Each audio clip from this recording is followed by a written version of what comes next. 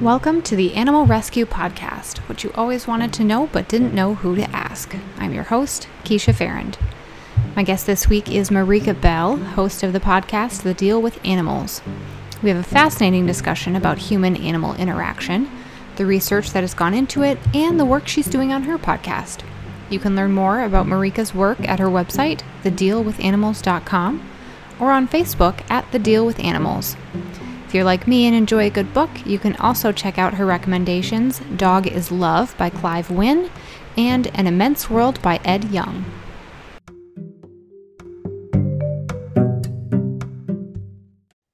Hello, Marika. Thank you so much for joining me on the Animal Rescue Podcast. Hi, thank you. I'm glad to be here. Yes. And did I pronounce your name correctly? Yes, Marika. Perfect. Okay.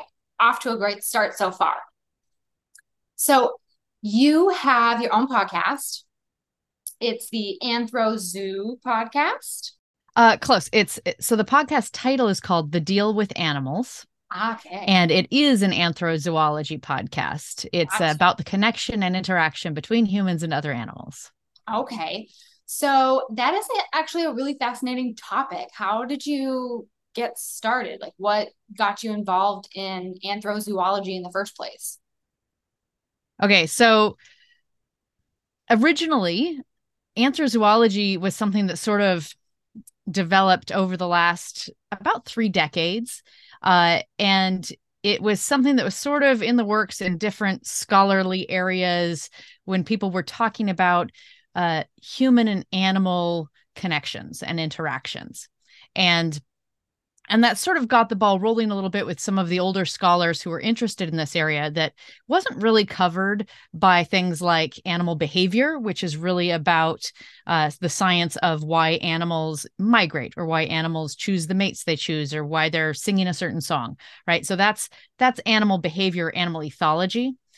This was really more about that connection and almost a anthropological, human to animal connection that people were interested in.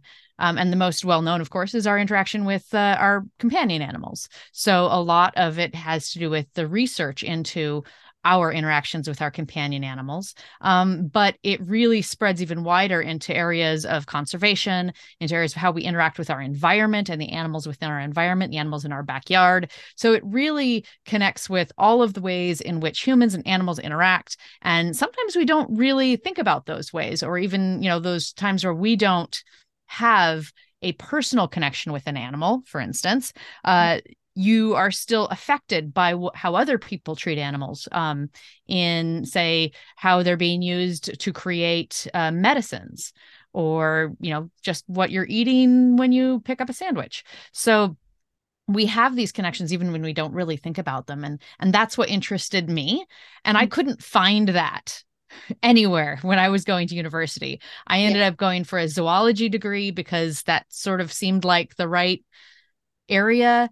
But again, it wasn't really what I wanted. I thought I wanted to maybe work with big cats, because I loved that idea of a connection with a wild animal.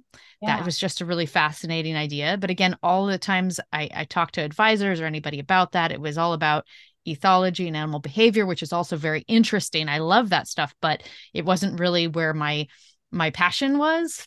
And so I just kind of kept going on and getting into animal welfare. I did work at zoos for a little while. I became a dog trainer. I got a CPDT certification, certified professional dog trainer through the CPDT Council. And I went sort of that route until eventually I had some time come up and I started looking back into going for a master's degree and found that, lo and behold, people were starting to actually do the thing that I wanted to do back in the day. And now there were degrees available in human animal studies, in zooanthropology, and anthrozoology, which are all generally around the same thing, but sometimes look at the idea from slightly different perspectives. So I went and got a master's in anthrozoology through the University of Exeter, which is a fantastic program. And that really got me start thinking about all of these other ways in which animals and humans interact that I really hadn't thought about before. And then when COVID hit, I, needed to talk to people about things, anything really. And having a creative outlet. I just had two young children, and my brain was turning to mush. I had mommy brain, and I needed both of those, creative outlet and someone to talk to that was, you know, besides the age, above the age of 5, and um not just my husband who mostly just wants to talk about cars. Yeah. So yeah, he's not as into animals. Oh, So I was just watching TV one night, and I had been thinking about it for a little while, because I had actually never listened to a podcast before. Yeah, ever. I wow. knew about podcasts. Yeah. And I am terrible with technology. I hate learning new technology. Same. Um, hate Same. it. Yeah. And like, I will resist getting a new phone for so long. Yes. Yeah. Same. I put it off. I will do the oldest model I can. Hmm. I completely get you. Yes. Yeah. Having to reinstall everything. I don't know. It just drives me insane. Mhm. Um, and my husband loves it. So he constantly wants me to get a new phone. He constantly wants to, and like, okay, I really should appreciate that more. People don't have that, but I don't. I really don't appreciate it. So anyway, that's kind of where I was coming from. So I thought I should start a podcast because, why not? And I said to him, I think that I should do this. And he looked at me and he asked, he goes, are you listening to podcasts now? And I said, no, I haven't listened to any. I said, well, I think you'd be great at it. So yeah, I thought so too. So I decided to teach myself how to do it, the technology, and get to talk to people about the thing that I cared about the most besides my own babies, Yeah. and really get to really particularly talk to people who are doing this research, doing the interactions that I don't have access to at the moment, and getting to learn from them, because they're doing the research, they're writing the books, and I want to hear about all of that. Yeah. You said something that piqued my interest a little bit before when you were talking about the two different majors. That it's anthrozoology, right? Mm-hmm. And zo Zoanthropology. Yeah. and so I understand that they come at it from a different perspective, but Mm-hmm. how is the perspective different Mm. between the two? So I think it depends on who you talk to, and who came up with the program for which particular school. But anthrozoology is kind of talking about, okay, so humans and animals, and generally when you have an ology, you're really focusing on the hard science aspect of it. Yeah, So the quantitative uh, focus of research, whereas anthropology is considered a softer science where you're focusing more on the qualitative or the interactional aspect of it.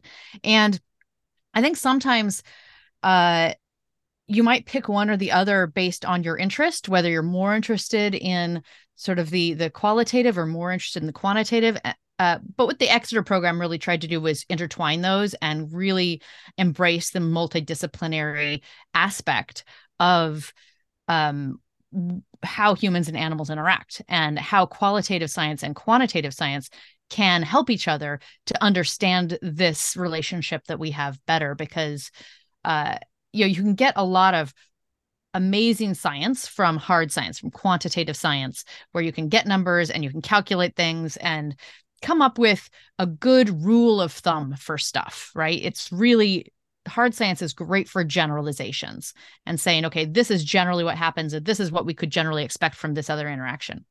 But qualitative science can also be extremely useful, especially in relational interactions, because qualitative science, you get more of a narrative, you get more of an individual understanding of what's going on, which can lead to a lot deeper insights into an issue. yeah, So I think it's really important that we appreciate what both of these aspects of science can bring to an area of research, especially something like anthrozoology, where we are so differently intertwined with animals in so many different ways. yeah. I'm curious about the evolution of human animal interaction. And, sometimes I see people talk about, back in the old days, if your dog was eating, your parents would say, don't mess with the dog. If you get bit, it's your own fault. And now it's changed. So I'm curious about the evolution of how humans have interacted with animals and what your thoughts are on that. That topic just Mm. Yeah, it's an interesting one, and one that definitely comes up in the podcast on occasion because it really is a fascinating subject. It's changed so much, and I think a lot of that has to do with culture. I mean, there are some cultures that still interact with animals in the way that you described as more of a traditional Western way, older style Western way, yeah, where you understand that the animal has its natural reactions, and yeah, if you mess with an animal while they're eating, they are likely to bite you yeah, because they don't want to be messed with. And then if you do that, if you make that choice, even as a child, people go, well, you shouldn't have done that, you were told not to and you did it anyway, and then right, leave it at that. Right. And now what might happen is, oh my God, the dog bit you. There's been some sort of betrayal in the family. This dog has chosen to bite a child when they should have been completely okay with somebody sticking their hands in the dog's food dish. And in right. fact, if they aren't, then there's something wrong with that dog. Yes. So it's gone really, you know, the opposite to what it used to be here in the Western world. And uh, I think a lot of that stems from us being a less agricultural um, culture now, Yeah, where we aren't living with animals, we aren't working with animals. So most of us just don't really understand animals in the way that we used to. yeah, We don't give animals that leeway to be themselves. Our expectations for them have changed and altered based on Disneyfication of animals. This yeah, idea that animals have to be these loyal, perfect things, or else they're naughty and they're bad and whatever. Yeah, so I think that both of those are big reasons why in our culture now we treat animals so differently. Our expectations of animals have changed so much. yeah. I'm noticing a lot more. I love this word, and I always struggle to pronounce it. Anthropomorphization, Mm-hmm. Yeah. anthropomorphizing animals, where you're giving them these human characteristics when they're not humans. Right. So anthro meaning human, morph meaning to change, right? So Yeah. anthropomorphizing. Yes. And it's actually a subject I've dealt with and looked into quite a lot because I also have these questions around it as to what is useful anthropomorphizing and what is not. So humans are animals, right? This might shock some people, but they actually are animals. Physiologically, we are animals, even though obviously we are different in a lot of ways. But those differences are more a matter of spectrum than a matter of actual difference, right? We have different abilities, but those abilities are still, many animals are still capable of those similar sorts of abilities, but just on a much more yeah, a slightly different scale or a smaller scale. So, Yeah. but they still have them. We're still part of that same group, right? We are animals. So once that's out of the way, we can say, okay, so but we are human animals. We look at the world in a very human way. And other animals are going to look at it from their perspective, also called an umwelt. And there's some fantastic books around this. One I would recommend for people if they're interested in thinking about different animal perspectives is one that just came out last year called An Immense World by Ed Yong. Such a good read, so well written. Not super, like, he's not a scientist, so he doesn't write for scientists. He's a journalist, so it's a Yeah. fantastic book. So highly recommend that one. Kind of, I mean, even me, I think about this stuff all the time. It blew my mind. Like, Yeah. yeah, so cool. So say a dog, even, which we're very familiar with, sees the world in a very different way. They're much more reactive through their nose, a lot less through their eyes. They don't even have the same kind of eyesight we do. Their world is much more a nasally focused word, Yeah. nasally focused world. And they hear much better than us too, right? So those are the senses that they're going to lean on much more than they're going to lean on things like touching things with their hands or their Mhm. paws in this case, Yeah. or visually seeing things. They're going to sniff things, they're going to hear things, and they're probably going to taste things. So when you go from that perspective and you say, okay, a dog is acting a certain way, but we're looking at from an anthro point of view and a human point of view, we might make some assumptions based on what they're doing that aren't accurate Yeah. and don't really portray what that dog might be thinking or doing. So it's that can actually be really detrimental to animals if we put our emotions on them or our assumptions for what they might be feeling because of what we might be feeling. So Right. that's sort of the downside to anthropomorphizing. But there is actually a really important thing to think about in terms of embodied empathy and critical anthropomorphism, where you're thinking, okay, so I'm not a dog, but I am a mammal, and I do have a similar kind of brain, and the same chemistry is going on in my brain that is going on in their brain in similar moments. And if we can understand certainly their species specific uh, behaviors that are normal for their species and that animal's individual history and how our connection with them and our understanding of how the brain works in general, uh, we can actually do some critical anthropomorphizing where we say, okay, I can't really know what it's like to be a dog or a sheep or a bat, but knowing as much as I do about them and about that animal's individual history, I can make some safe assumptions about what's going on in that animal's thought process. Yeah. And then I can behave according to that. And I think as long as you know that history and you know those normal species behaviors, you can actually make a pretty, darn good assumption, Yeah. especially in a case like a dog that we have lived with dogs for so long now. We've almost co-evolved with them that, Right. they've got eyebrows. Like Yes. they have eyebrows for us, not for them, right? They have evolved eyebrows because dogs with eyebrows have more interesting and more readable expressions for humans. I did not know that. Black dogs are harder for people to read, which is often why I think they don't get adopted from shelters as easily because you can't see their cute little eyebrows. Yes. That's But a so, dog with eyebrows, they're so expressive, much more human face. you have blown my mind right now. I mean, I've always been fascinated with my dog's eyelashes. So beautiful. Yes.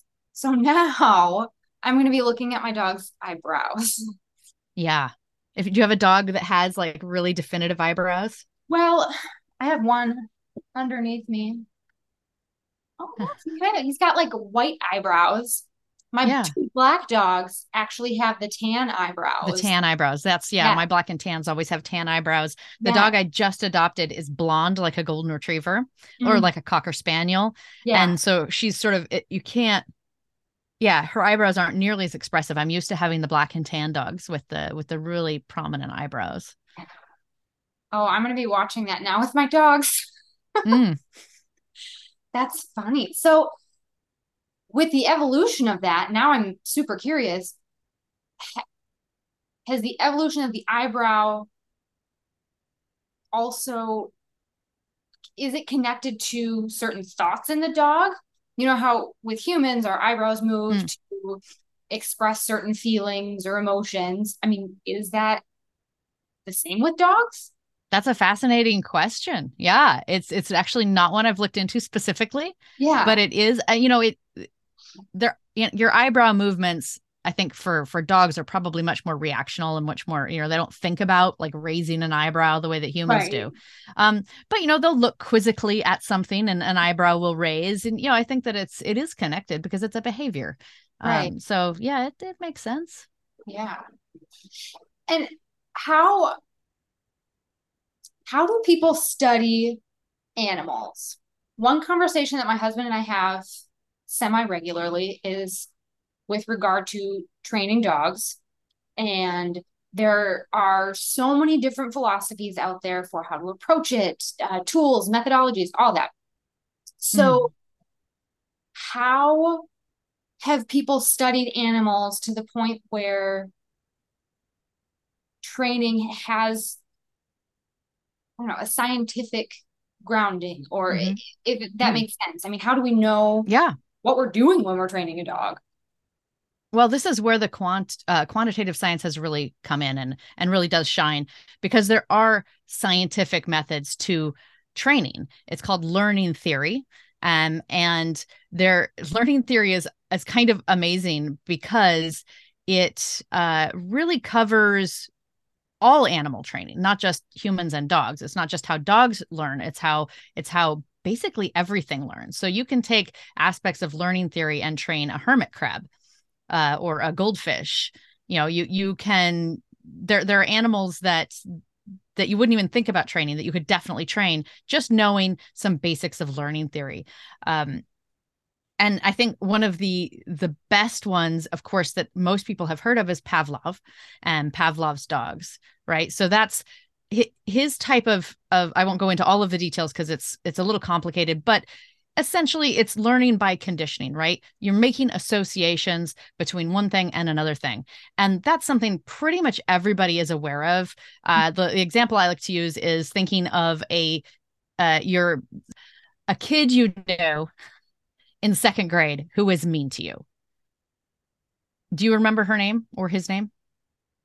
I actually, there was a kid in like fourth or fifth grade, and yes, Mm-hmm. I remember his name. Okay. Would you ever name your child or even a dog that name? No. Why? Um, it's too much of a human name, but then also that association. Right. Yeah. The association is a really strong learning technique. If Mm-hmm. if that's the only thing you know and the only way you know how to interact with animals is teaching them by association, you actually will go a really long way. Because dogs will learn by association before they learn anything else. Mm-hmm. Even if you're trying to train something, they are learning by association under the surface of whatever you're actually trying to train.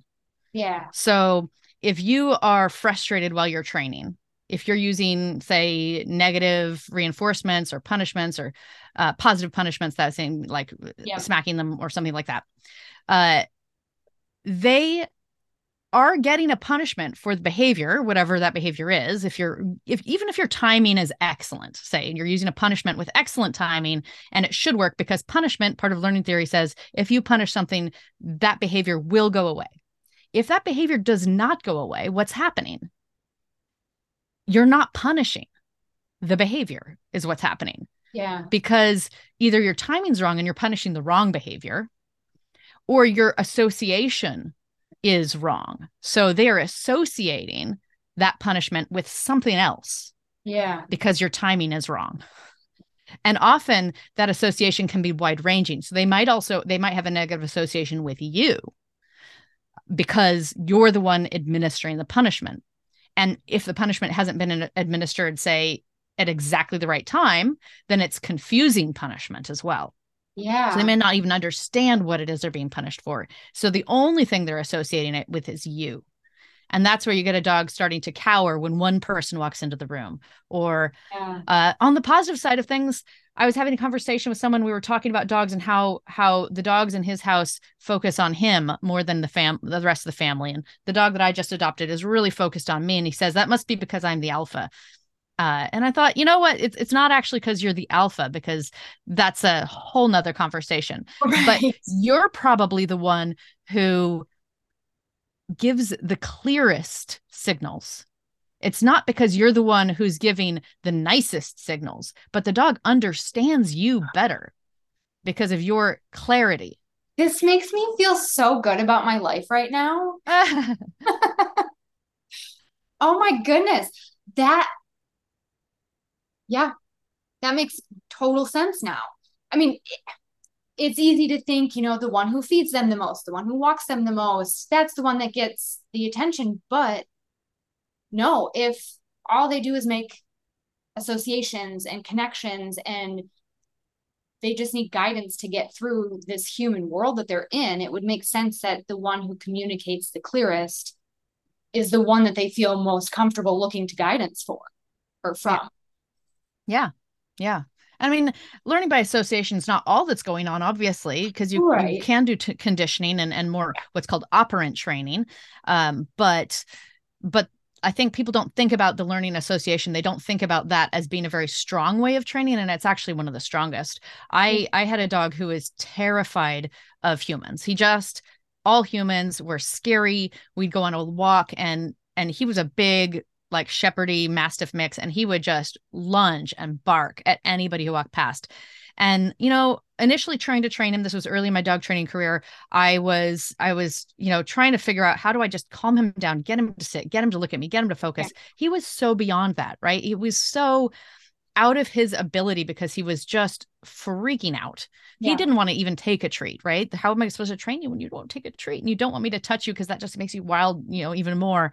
So I just tried to walk past as quickly as possible, and it was just getting worse and worse. Yeah. And felt like a bit of a dog training failure, honestly. What I did was I took it straight back to that basic level of understanding, which is learning by association. Mm-hmm. And I forgot the behaviors he is showing me, because the behaviors he was showing me were emotional, right? They were his reaction to a fear that he had internally. These people were not being aggressive towards him, right? There wasn't anything that they were doing. So what I did was I brought his favorite treats, and he would see somebody, but before he could react, I would give him a treat. Yeah. But that seeing the person, then getting the treat. And there would come a time where we'd cross their paths, and he wouldn't take he'd be freaking out, and we'd go past, and I'd give him another treat. As soon as he calmed down, as soon as he could take a treat, I'd give it to him. And some people might think, oh, you were rewarding the behavior, rewarding the reactivity. Yeah. But I wasn't. What I was doing was I was creating a positive association between him and seeing people. And you know what? The thing about learning by association is it can take a while. You have to build up to that. And then about 9 months later, he looked up at a human that was walking towards us, popped out of nowhere, 10 feet away from us. He was walking ahead of me. He looked up, looked back at me, put himself in the heel position, and wagged his tail. That is amazing. I did not teach that behavior. He did it because I fed him that treat at my leg every time we saw the human. So he knew that's where it came from. He would just go there to get the treat that he had earned, or that he knew was coming because he saw a human. Yes. And that's the power of learning by association. And he'd have slip ups occasionally, but it was it's stronger than operant condition because it's coming from, an internal motivation. Yeah. I could talk about this stuff all day long. I am so fascinated about it. Same. However, we do need to also talk about your podcast. Sure. My other favorite subject. Yeah. Right. So what topics do you cover on your podcast? Do you have guests? What does that look like? Yeah. So the podcast is generally on average about 50 minutes to an hour. And I am having discussions with authors, with professionals, with philosophers, with enthusiasts, people, basically anybody who has an interaction with an animal. But I want to hear it from a lot of different perspectives. So I have a series with a theme, and then about 6 to 8 episodes within that series, and we sort of focus on that one theme. Yeah. But I try to hit it from all of these different worldviews, perspectives. A lot of my guests are global, because I lived in 4 different countries now. I don't remember. I did a lot of traveling. Yeah. And I lived there, and I worked with animal welfare in a lot of those places. And so I was able to pull from those experiences and those connections to start the podcast and really get a lot of diversity within the voices that you're hearing and the subjects that we're covering. So it's really great. And what I realized doing all of that too, besides that, I actually really like talking to people almost as much as I like hanging out with animals, is that there's a real need for good information about our interaction with animals. Yes. And how humans connect with animals. And it's something that I'm seeing more and more. There's tons of misunderstood data out there, misinformation out there around how humans and animals interact, around everything really, but for this purpose, around humans and animals. And I really feel like there needs to be more people out there getting their voices heard, and podcasting is a great way to do that, right? It's accessible. Just about anybody can listen to a podcast, and honestly, just about anybody can create a podcast. Right. I mean, honestly, if I can do it, anybody can do it. Right. It's not that it's simple, but it is easy. Yeah. And if I can help in any way to get more animal advocacy, more animal welfare voices out there talking about their mission, talking about their message, even the researchers, I feel like researchers should have more of a voice, because you most of us do not have access to academic journals, right? That's where the research is. Right. And researchers are really focused on getting their information into academic journals because it helps their career, and it helps their standing within the academic community. It helps, they can't even get more money to do more research if they don't get published. Right. But what that means is that access is really minimal for the rest of us. We get the bare minimum of what comes out of their research. And we get it through a traditional media filter, which isn't necessarily bad, but it's also often hyperbolized or oversimplified and hard to understand because they're not really understanding it. So it might not even come across, what is actually trying to be said or what has actually been discovered through the research. Yeah. So for researchers to get out there and get onto podcasts or to start their podcasts about their research, I think is really important. So what I've been doing over the last year or so is, first of all, covering conferences. So attending conferences with the support of the person running the conference, interviewing the speakers or a handful of the speakers and doing an episode with them. Yeah. So that they can get their research or their mission message out there.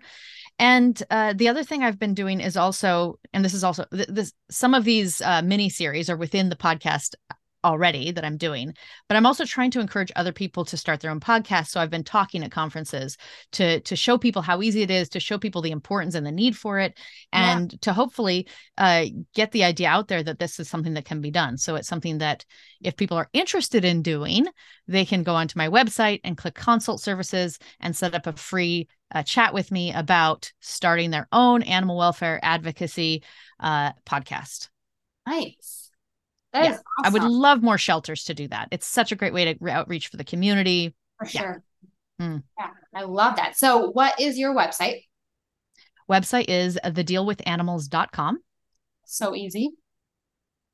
So easy. And I'm on Facebook and I'm on Twitter at TDWA podcast. Is it even called Twitter anymore? I feel like Elon Musk just went and changed the name. Yes, technically he changed it to X, but I don't so much fun. Right. So you can find me though on social media. Maybe I'll even start an Instagram. I have a Patreon account if anyone wants to look into, what's on there. We're going to be doing some bonus content. I have a newsletter you can sign up for on the website. So all sorts of ways to come into my parlor and take a look around at what we're doing at the Deal with Animals. I love it so much. Marika, thank you for this conversation. It was amazing. And I love the work that you're doing so much. I do too. It's exciting. I love it. Well, thank you. I appreciate it. Oh, it's my pleasure.